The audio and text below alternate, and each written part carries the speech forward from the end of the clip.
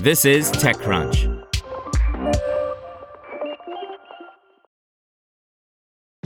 This episode is brought to you by ShipStation. You know, folks, I'm all about working smarter, not harder.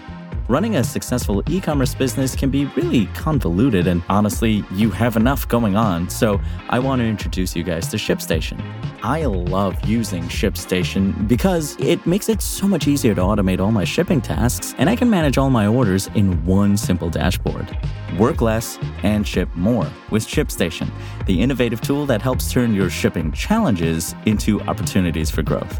Go to ShipStation.com and use code TechNews to sign up for your free 60-day trial. That's ShipStation.com, code TechNews.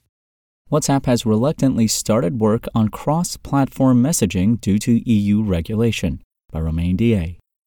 Last week, the European Union named the 6 big tech companies that should be considered as gatekeepers in one way or another under the Digital Markets Act. And just a few days later, as WA Beta Info first reported, a new beta version of WhatsApp features a new screen called Third-Party Chats. This represents the first example of the new EU regulatory framework. This new screen appears in a development version of the Android app for the popular messaging service. It's a new section that is separate from your default WhatsApp inbox.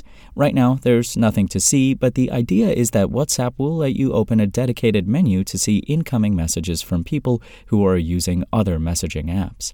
When the EU named the 6 gatekeepers, Alphabet, Amazon, Apple, ByteDance, Meta, and Microsoft, it broke down the list in different categories with core platform services in each category. That's why some companies appear in several lists. For instance, Google operates several services that could be considered as gatekeeping services, including multiple intermediation services, Google Maps, Google Play, Google Shopping, but also the company's ads delivery system, a web browser, Chrome, an operating system, Android, a search engine, and a video sharing platform, YouTube.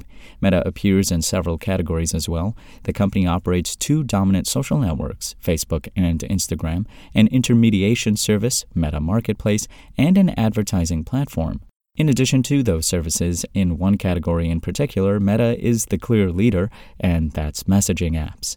The EU is using the acronym NIICS for Messaging Apps for Number Independent Interpersonal Communications Service. It's regulatory jargon to say that we are talking about messaging, but not text messages. The 2 messaging apps that fall in scope of the DMA are WhatsApp and Messenger. In 2022, the EU said that interoperability for messaging platforms was a key requirement for messaging services from gatekeepers. In other words, people who use Signal, Telegram, or Snapchat will be able to send messages to WhatsApp and Messenger users without having to create a WhatsApp or Messenger account. Hence, today's new Android beta of WhatsApp. The WhatsApp development team has started work on interoperability as Meta doesn't have much time to add support for third-party messengers.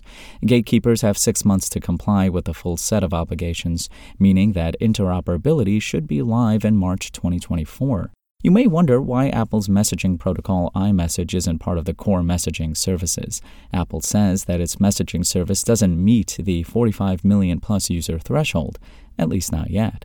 It's going to be interesting to see how Meta chooses to implement interoperability in WhatsApp when it comes to advanced features such as file sharing, video calls, and audio messages. End-to-end encryption will have to work with third-party services too. In other words, this is just the groundbreaking ceremony of a technically important project for the WhatsApp team.